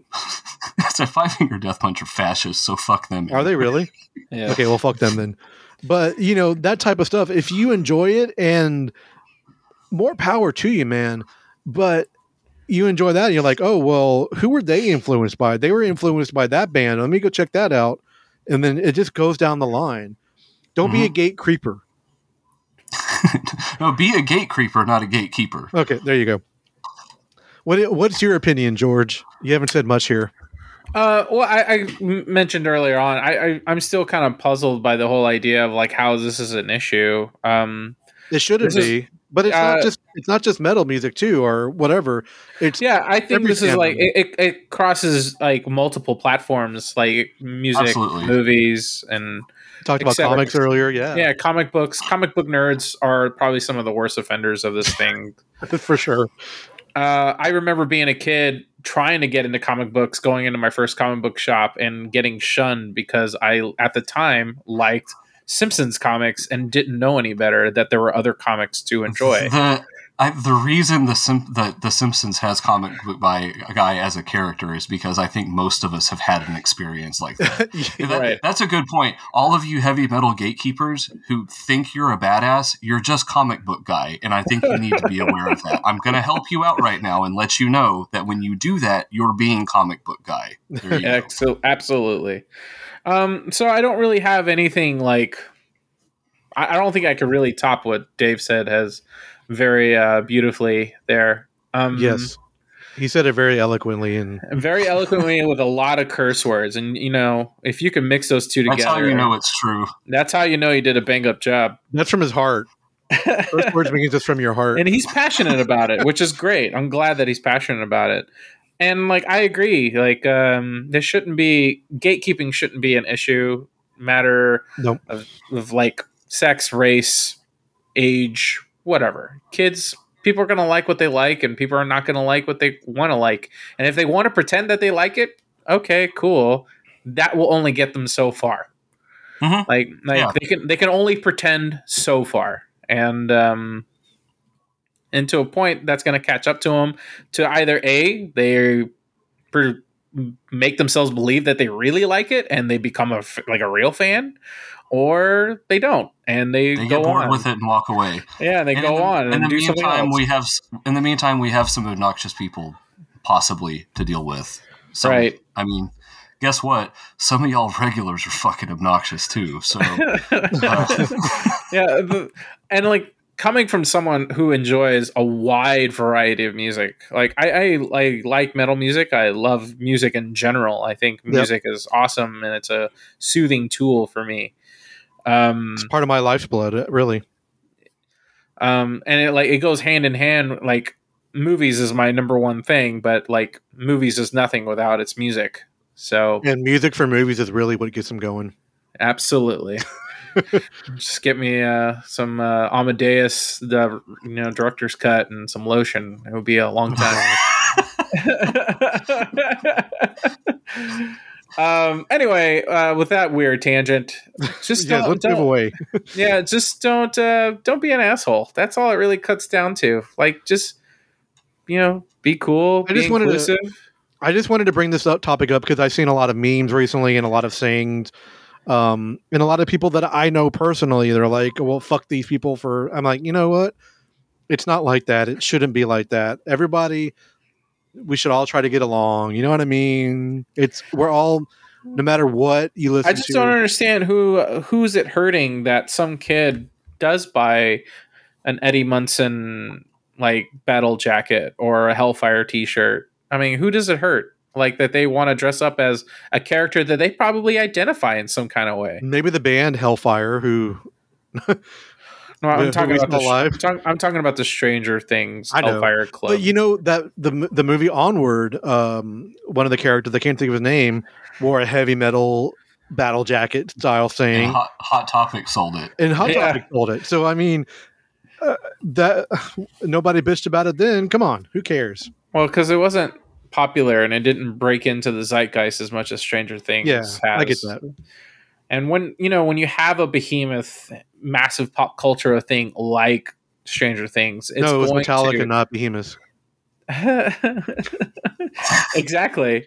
Wait till when we jump into the early 2000s when Behemoth does become a thing. There you go. That'd have been cooler if it was Behemoth. That would have been cool. I liked that scene in the show. I thought it was done really well. It was pretty cool. It was the most metal ever. And I still admit, Master Puppets, still a fucking great song. It's a killer song. Always has been, always will be. I know you're no longer a fan of Metallica, but I'm still a fan. I will still play their music. I will always skip over their bullshit tracks. Don't get me wrong. They have a lot of bullshit music. A lot of it. Yeah, but they have a good handful, if not a lot, of good music too. So we were watching on, it might have been Apple, or the Carpool Karaoke, the series, right? Yeah. There was an episode with Billy Eichner and Metallica, which is actually. Oh, I saw that clip. There was like that one clip that was going around from. Okay. They watched the whole thing. It was really great. They go into like a grocery store at one point. It was the clip where I guess they were talking about like Billy Eichner was talking about Beyonce or something. Yes. Okay. Yeah. That's the clip that I saw. It's a funny episode. I mean, hearing James Hetfield and Billy Eichner sing "Part of Your World" from The Little Mermaid is worth the admission right there. That's pretty great. If you think. Yes. And then the other really great episode was Jason Sudeikis with the Muppets. Oh, I saw that one. Oh, that one's great. All right. But what I was trying to say earlier is like, I don't think it's a sin to be, and I think a lot of people, especially us, I know we joke about it a lot, but I don't think it's a sin to be a fan of one thing in particular. Nope. Like if you happen to like Metallica, cool. Like no worries. And don't be ashamed. Don't be ashamed of what you enjoy. I used to be that way. I used to be. Carrie, here's a secret for the fans of the show. Carrie's a huge Nickelback fan. Nope, I wasn't going to say that. And he didn't want to tell anybody, but I know it. I've seen the posters. I've seen all the albums and vinyls that he has, and he has the picture. Too. He has the picture of the photograph on his back. He has the photograph on that. All right, don't believe him, please. That's how he introduces himself to people. Is he pulls his shirt sleeve he up. pulls his shirt up and he says, "Look at this photograph." Look at this photograph. God damn it. And you know what? Every time he does it, it makes me laugh. Oh, that's a good one. I'm going to go now. But what I was going to say is, so last night I was part of a Monkeys podcast called Monkeying Around. And I mentioned on there, back in the day when I was like trying to be big old bad metalhead, I wouldn't admit that I liked the Monkeys or I loved them. They were one of my favorite bands. I would listen to them all the time. But now I'm like, I'm proud of it. I'm out of the Monkeys closet as it is. It separates you and it individualizes you from everyone else. Enjoy what you enjoy. One of my other favorite bands is the Beastie Boys. They're like what you like. Doesn't matter what it is. Music. I love all kinds of music. I don't only listen to metal all the time. At risk, so I just had a meta thought about what we were talking about here, and that you could maybe make an argument that my screed there was in itself gatekeepy in a way, so that I'm keeping out the gatekeepers. All you Nickelback fans. I think the impulse to engage in that kind of behavior. Carrie, you were talking about how you felt this need to present yourself as cult and true and all this shit, right? That you don't feel anymore. I think most people do. I think that's actually a natural part of the process for a lot of people. Mm-hmm. It's a natural part of growing up, though. It's a natural part of growing up, and it's a natural part of getting into anything that is as beloved and rich as the heavy metal world is. And I think that a reason that a lot of that happens is the reason that people become so passionate about metal or whatever it is your thing is that there's something about it that you identify with and you go, this is me. This is where I belong. Yeah. And that's, I think, where that spirit comes from, is that when foreigners come in to your space, it feels like a personal invasion because I identify myself with this. And I think that that's a natural feeling that a lot of people go through and I think it's a maturity thing. But ultimately, I think part of it's just age and time. But, the whole time I've been a metalhead, I've also been a Counting Crows fan. The whole time I've been a metalhead, I've liked classical music and movie scores. Yeah. The whole time and in recent years, I've discovered I like gypsy jazz a lot. What's gypsy jazz? You know who Django Reinhardt was? No. Okay. Basically, if you know who Django Reinhardt is, that's basically what gypsy jazz is. Okay. You probably know some Django Reinhardt, even if you don't know it. He was a guitarist in the 1920s, 1930s. Oh, wow. Okay. And interesting tidbit about him, he was in he was actually, if I'm not mistaken, Romani, and he was in a caravan fire, and his hand got mangled, and he spent most of his musical career playing guitar with two fingers because he only had two functioning fingers. And he's still like one of the best guitarists that's ever picked up the instrument. That was like Rocky George from Suicidal Tendencies lost some of his fingers. He did more with two fingers than most guitarists can do with a complete hand. That's what phenomenal. She said. Yep. But anyway, the point is that I think that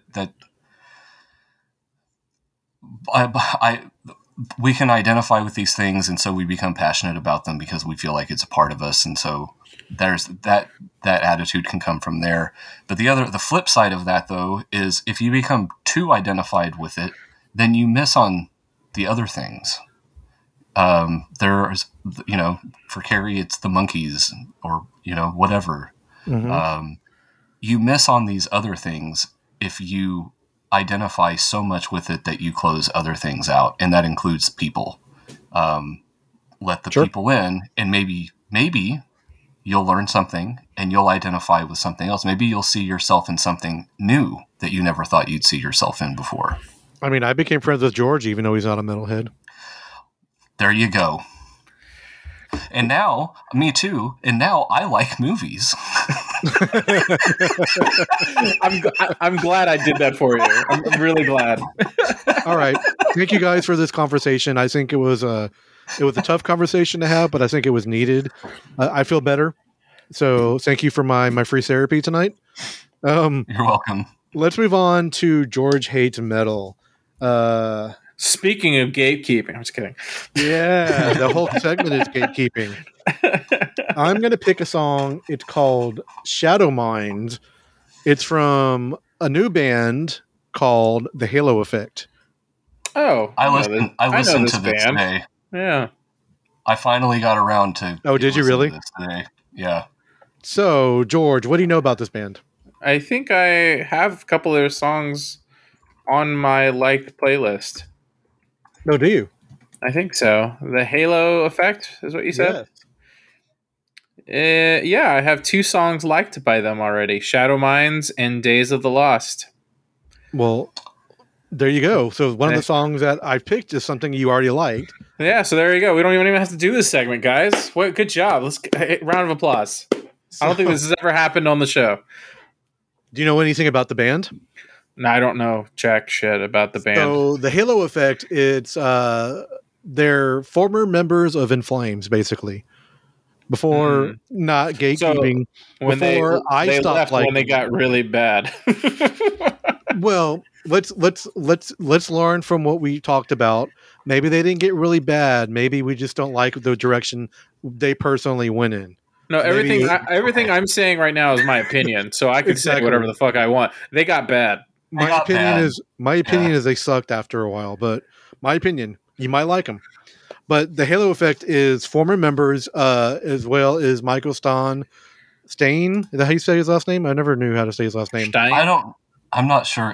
Stana, or I don't actually know. The lead vocalist from Dark Tranquillity. I was wondering why this had such strong Dark Tranquillity vibes. When I was listening you didn't know? Today. I didn't realize. Oh, you didn't. Oh, yeah. It's I listened. Everyone's been talking about it, and I just listened to it for the first time today. And I was like, man, this has really strong Dark Tranquillity vibes. So it's I guess now I know why. It's Nicholas Englund, Peter Iwers, Michael Stan, Jesper Stromblot, and Daniel Svensson. Jesper was one of the original members of In Flames, one of the main songwriters. This album, apparently, the song comes from a Rush song from Clockwork Angels, the band name. So, do we need to play it? George, do you want to give your opinion about it? You want to listen to it again? I might have to. I don't remember what song. I have 2 songs that I've liked from them, so I probably only listened to those 2 songs so far. Okay. Why don't we take a quick little break? We're going to jam out to a little bit of the Halo Effect, and we'll be right back.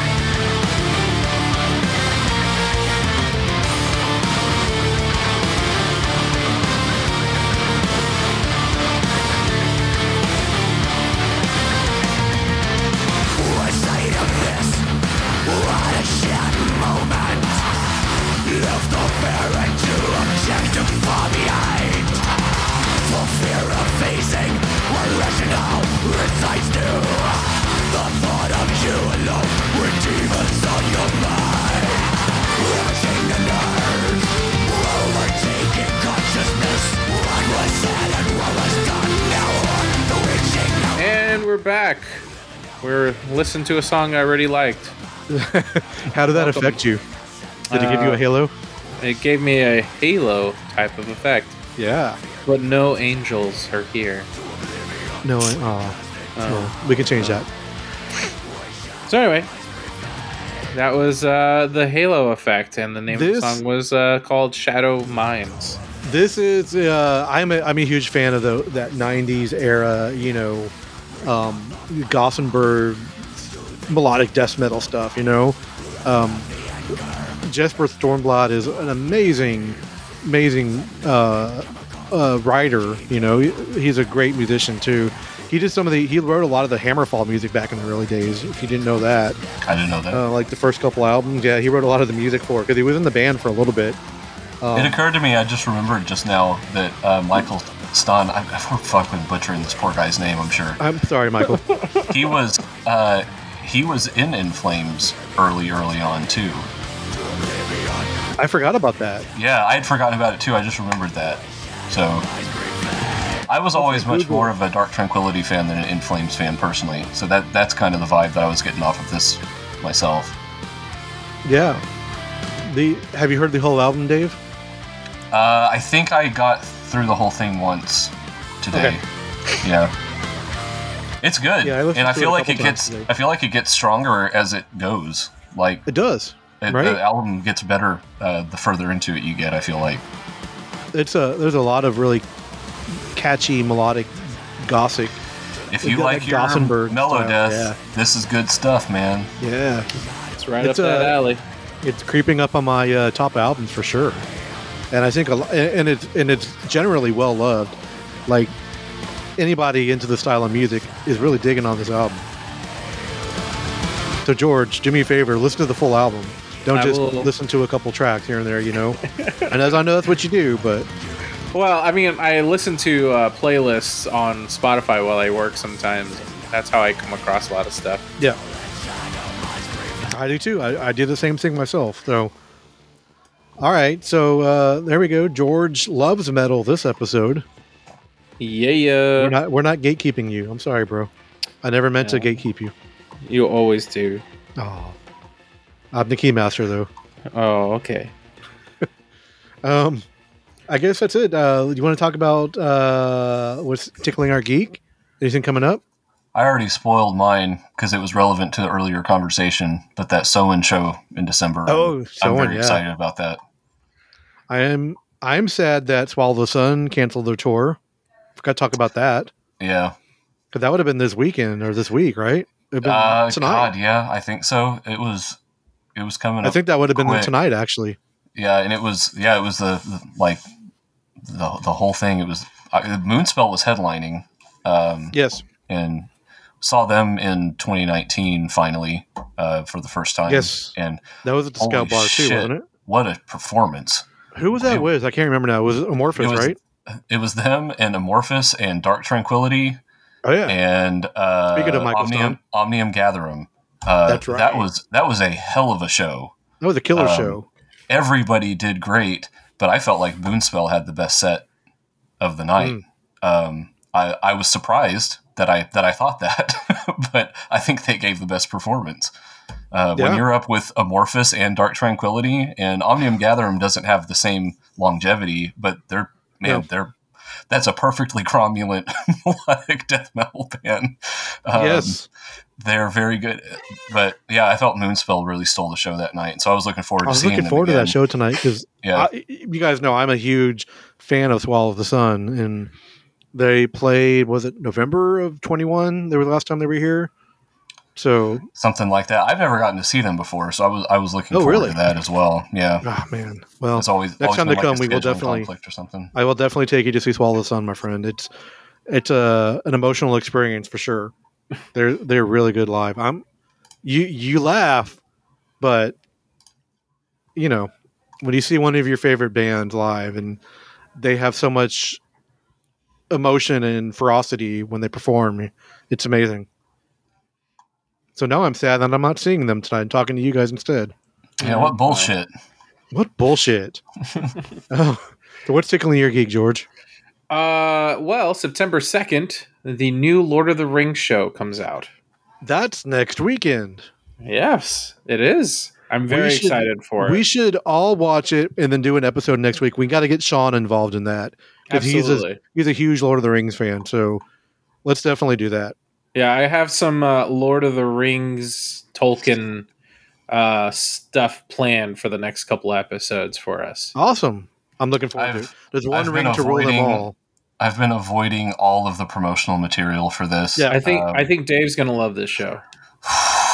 We'll see. I'm gonna point the shot right now. I'm pointing to the rafters. Babe Ruth style. I'm Babe Ruth in this shit. Dave's gonna love it. We'll see. I haven't been avoiding it because I'm anticipating loving it a lot. I'll put it that way. I know, I know, but I'm hoping that the nerdiness of Jeff Bezos and the amount of money that they put into the show will prove fruitful. We'll see. Also, Jay Bayona is a pretty big Tolkien fan too, who's the showrunner and producer of or director of the first 5 episodes, I think. Okay. How many episodes there are going to be in the season? Do you know? Well, they already got 3 seasons planned, and Jeez. I think each episode's about an hour. How much of that's going to be walking? Every episode's walking. There's no denying or getting out of that. There is likely to be walking in every episode. Yes, I would imagine so. I'm gonna guess someone's walking to one other distance, and I mean, when you don't have cars, in vast landscapes. When you don't have cars or high technology to get you around, what do you? Funny enough, they did not shoot the show in New Zealand, which I thought is funny, is interesting. Yeah, they did not shoot this in New Zealand. Where do they shoot it at? Different parts of Europe, I believe. Okay. So, and I believe, Dave, correct me if I'm wrong, this takes place like thousands of years before Lord of the Rings even takes place. That was what I had originally thought. I've heard different things, and like I said, I'm not keeping up with it because I have concerns, and I just feel like I'm just going to stay out of it until it's a thing, and then I'll check it out and decide if I like it. I had heard originally that it was supposed to be about the fall of Numenor, which that was Second Age. That's hundreds of years prior to the events of Lord of the Rings. Then I've also heard that it takes place between The Hobbit and Lord of the Rings. I've heard it takes place at other times, so I don't know. I guess we'll find out next week. Yeah. I've watched one trailer, but I don't really know too much about it. I'm trying to stay away as well, too. Just jump into it. So what's tickling my gig? I have a couple things. Clerks 3 is coming out in October. I'm looking forward to that. I'm probably going to go to one of the Phasm events because there's no Q&A tour in Houston yet. They haven't announced a Houston date. They've done a Dallas and an Austin, and I've been asked if I wanted to go to one of the Austin dates. I don't know if that's going to work out yet. But the other thing is Gamescom is this weekend or this week in Germany. It's like the European version of E3, really. And one of the games that they've been promoting this week is a game I'm really looking forward to. It's called High on Life. It's a new Squanch Games. That looks good. Game. It looks really fun. I saw the trailer for that. I watched a 24-minute playthrough of like the first level. Man, if you are a fan of their comedy and Justin Roiland style, there's so much to love on this game because you walk by TV and you can just sit there and watch TV episodes of like a fake show that they've created for this game, and it's so much fun. There was a Stranger's Wrath. It was an Oddworld game that came out years ago that first person that goes in the third person, but you were like a bounty hunter and you picked up these living weapon, like these guns, but the ammo were like real live animals. And I get that feeling from this game because the guns in the game they talk to you. And basically the main character of the game is sort of like silent, and all of the narrative style comes from like your gun.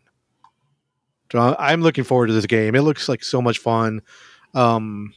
It comes out in December, and it will be a Xbox Games Pass day of release. But I'm looking forward. I want to own this game. Give me a collector's edition. Carrie, to clarify what you said earlier, you said that they're not going to do a Clerks 3 thing here. That they are in Houston. Oh no, it's just a Fathom event. It's right. It's not the tour. I see what you're saying. Right. Yeah, the Fathom event. I thought you were saying the Fathom events were going to happen here. I was like, I'm pretty sure they are. No. The actual Kevin Smith's Q&A portion of it. Yeah. But I'll go see it twice. Maybe, I don't know. I'll support him. I'm looking forward to Clerks 3. We'll see. I'll wait till the first reports come out. I'll let you know. You'll probably hate it anyways, but whatever. That's okay. I mean, if it's anything like Reboot, good God. No judgment. I think that's it. Let's wrap it up, guys. Thanks for tuning in to episode number. Keep it up. Let's damn it. Thanks for tuning in to episode number 222 of the Metal Geeks podcast. Of course, you can find us all over the internet at metalgeeks.net or on all the social handles at Metal Geeks. Any place where you download your podcasts, like Spotify or any of your favorite podcasters, that's where you can find us. And our sister show, MSRcast, which we're about to get into our 18th year of doing that show. Cool. And we just celebrated our 10-year anniversary of this show. I can't believe that. It's so crazy. Woo, woo. Woo, woo. You're 11. So yeah, thanks for hanging out with us all these years, man. Appreciate it.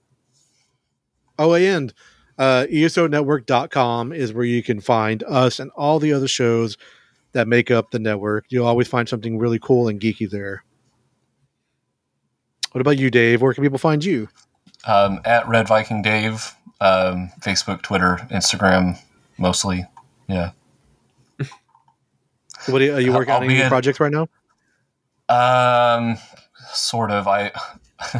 Depending on how the weather goes, I may or may not be doing a event this weekend. Cool. But yeah, just kind of that kind of sort of thing. We're doing some smaller art shows and stuff like that. Nothing real big right now. We have a big project down the road that we're going to have to start getting ready for, which I was telling you guys about before we got started here. Yeah. So, all right, I'll cool. talk more about that as it gets closer. I just thought of something. Maybe I want to talk to you about after we're offline here. But all right, okay. George, where can people find you? You could find me on all the social medias at George Tripsis, and you can hear me complain or not complain about stuff. No, he'll be complaining. Don't worry about it. He won't let you down. It's true. Well, thanks again for hanging out with us on this episode. And as always, the last thing we have to say is we won't gatekeep you from this episode. We promise. Keep it inclusive. keep it metal. Super keep it geeky, inclusive. Keep it inclusive. Keep it not gatekeeping. All right, guys. Have a good night. Good night. Hey, Geekazoids. Thanks for listening to another fine podcast brought to you by MSR Productions. All rights reserved, blah, blah, blah, blah. For reviews, archives of our podcasts, and all your other metal geekery needs, please visit metalgeeks.net. Keep it geeky. Keep it metal. Modern Musicology is a podcast covering topics on rock and pop, ranging mostly from the 70s, 80s, and 90s, with occasional excursions into the 60s and aughts, and even occasionally the 2010s. Anything is fair game. Classic rock, R&B, folk, punk, prog, rap, metal, and way more, with 2 Americans, 1 Brit, a ton of fun, and a healthy dose of cynicism. This has been a broadcast of the ESO Network. Be part of the crew and help support our shows by donating to our ESO Patreon or by shopping for the TeePublic store, which can all be found at www.esonetwork.com. The ESO Network, your station for all things geek.